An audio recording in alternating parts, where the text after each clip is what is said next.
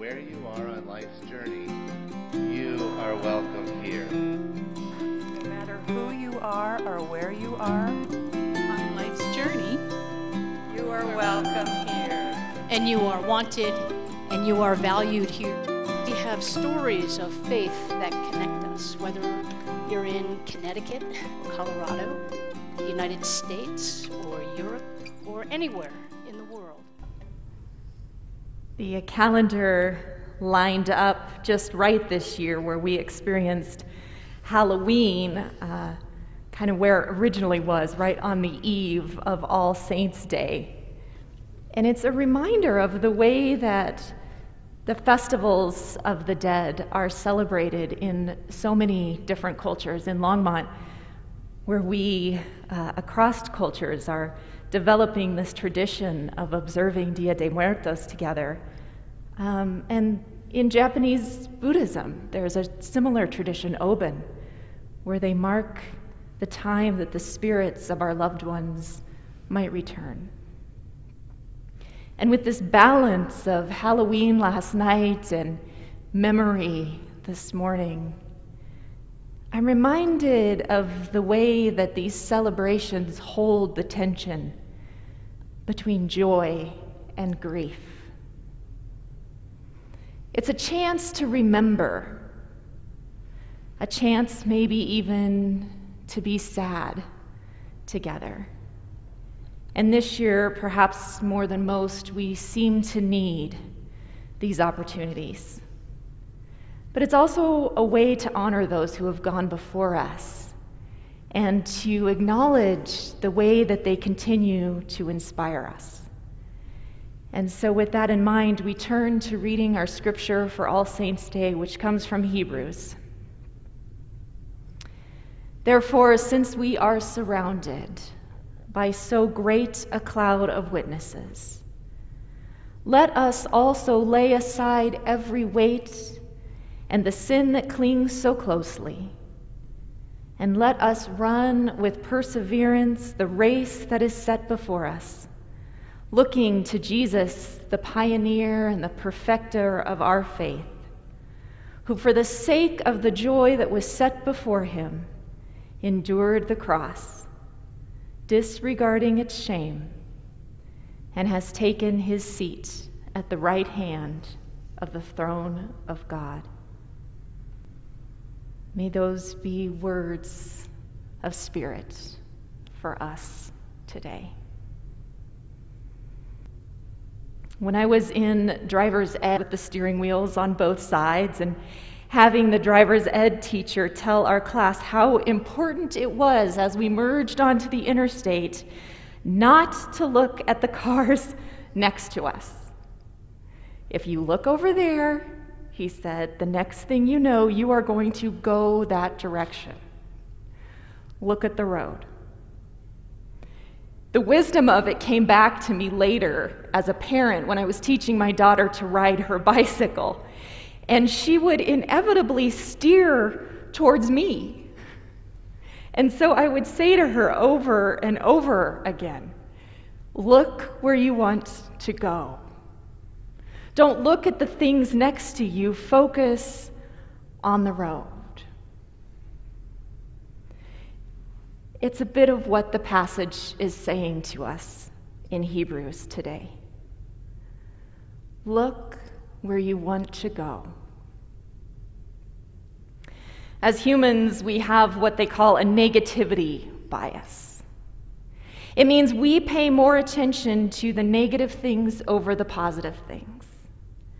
And they say there's probably a survival instinct there. But it comes up for us more in these little ways, the ways that we lay awake at night, fixating on that irritating thing that somebody said instead of the 5 wonderful things they also said. Or how maybe you'll toss and turn, thinking about the mistake you made instead of rejoicing in whatever you did right, whatever joy you brought to others. What it means is that we are so often looking at the places we don't want to go. We are maybe watching the news for all the horrible things that are happening. I love the phrase doom scrolling that's come up in this time. It describes it well. It's that slightly glazed, kind of panicky internet surfing, and maybe before you know it, it's midnight and you're in bed with your phone. We spend a lot of time looking off to the side. The bush over there, the concrete barrier over there, and some cars going the other way. Look where you want to go, Hebrews whispers to us.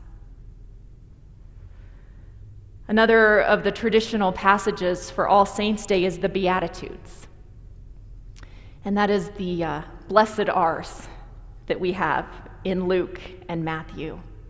Blessed are the meek, the poor, the hungry, the grieving. Blessed are the poor in spirit. One of the ways that we could understand this idea of saints is that they are people who have embodied the Beatitudes. They are people who point the way. And because of their own lives, they become signposts for us. And then we have to shift the metaphor a little bit. The author of Hebrews doesn't just claim that we have good examples to follow. The author of Hebrews dares to claim that these saints themselves are cheering us on, encouraging us, whispering gently when we start to veer from the path, or clapping excitedly, maybe, when we navigate a tricky stretch of road. I like to imagine them doing that whispering, look where you want to go. But then also all of them together yelling, hooray, when we make it. And then they do it again and again and again. Because just like riding a bike, or maybe knitting a sweater, or maybe writing a song, the life of faith is about persistence. It's about making 1,000 small and big choices so that we all arrive at the end proud of what we have done. We heard this morning in our children's church story the conversion of Paul, which is an important one, and he too becomes a saint for us. But our lives aren't just a one-time conversion. They are the ever-present choice to stay on the road. Or maybe, like Paul, to get back on it when we have veered, which is, I think, always welcome. When I think of these spiritual masters, I think of people like Paul or St. Francis, who we heard from a bit this summer, with his commitment to peace and care for the earth. I think of Therese of Lisieux, who is often called the greatest saint in modern times. At the age of 14, if you don't know her story, she had a deep experience of God, and at 15, she entered a convent. She died of tuberculosis at age 24. But despite her illness and her fear, what people remember for her is the way that she modeled a love of God. This quote of hers is one I return to often in her spiritual autobiography, where she said, "What matters in life is not great deeds, but great love."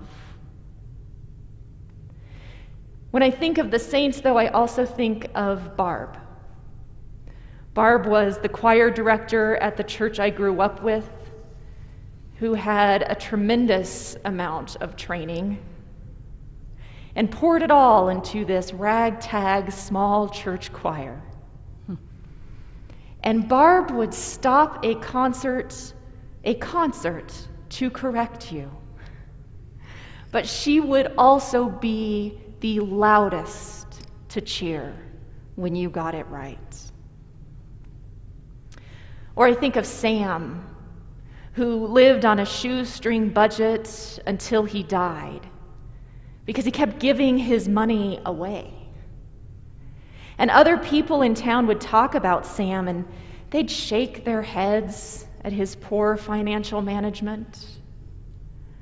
But he always had a full heart and a fuller house. I've been spending a lot of time with these saints. The change of seasons inspires that. This surface inspires that. And it's bittersweet. There is always some grief in remembering those that we have lost. But there is also so much encouragement, especially when times are hard. Singer Carrie Newcomer once said, "Many of us are realizing we are going to have to be better people than we ever thought we'd have to be." And when we think about that idea of continuing to be better people than we ever thought we'd have to be, on a day like today, we remember that we do not do it alone. We are surrounded by the witness, the memories, the love, and maybe even the presence of people who have walked this way before, who have lived through these challenging things, and who have made the hard, good choices. And surrounded by them as we are, I imagine them whispering, "Look where you want to go," and cheering for each and every one of us when we make that choice.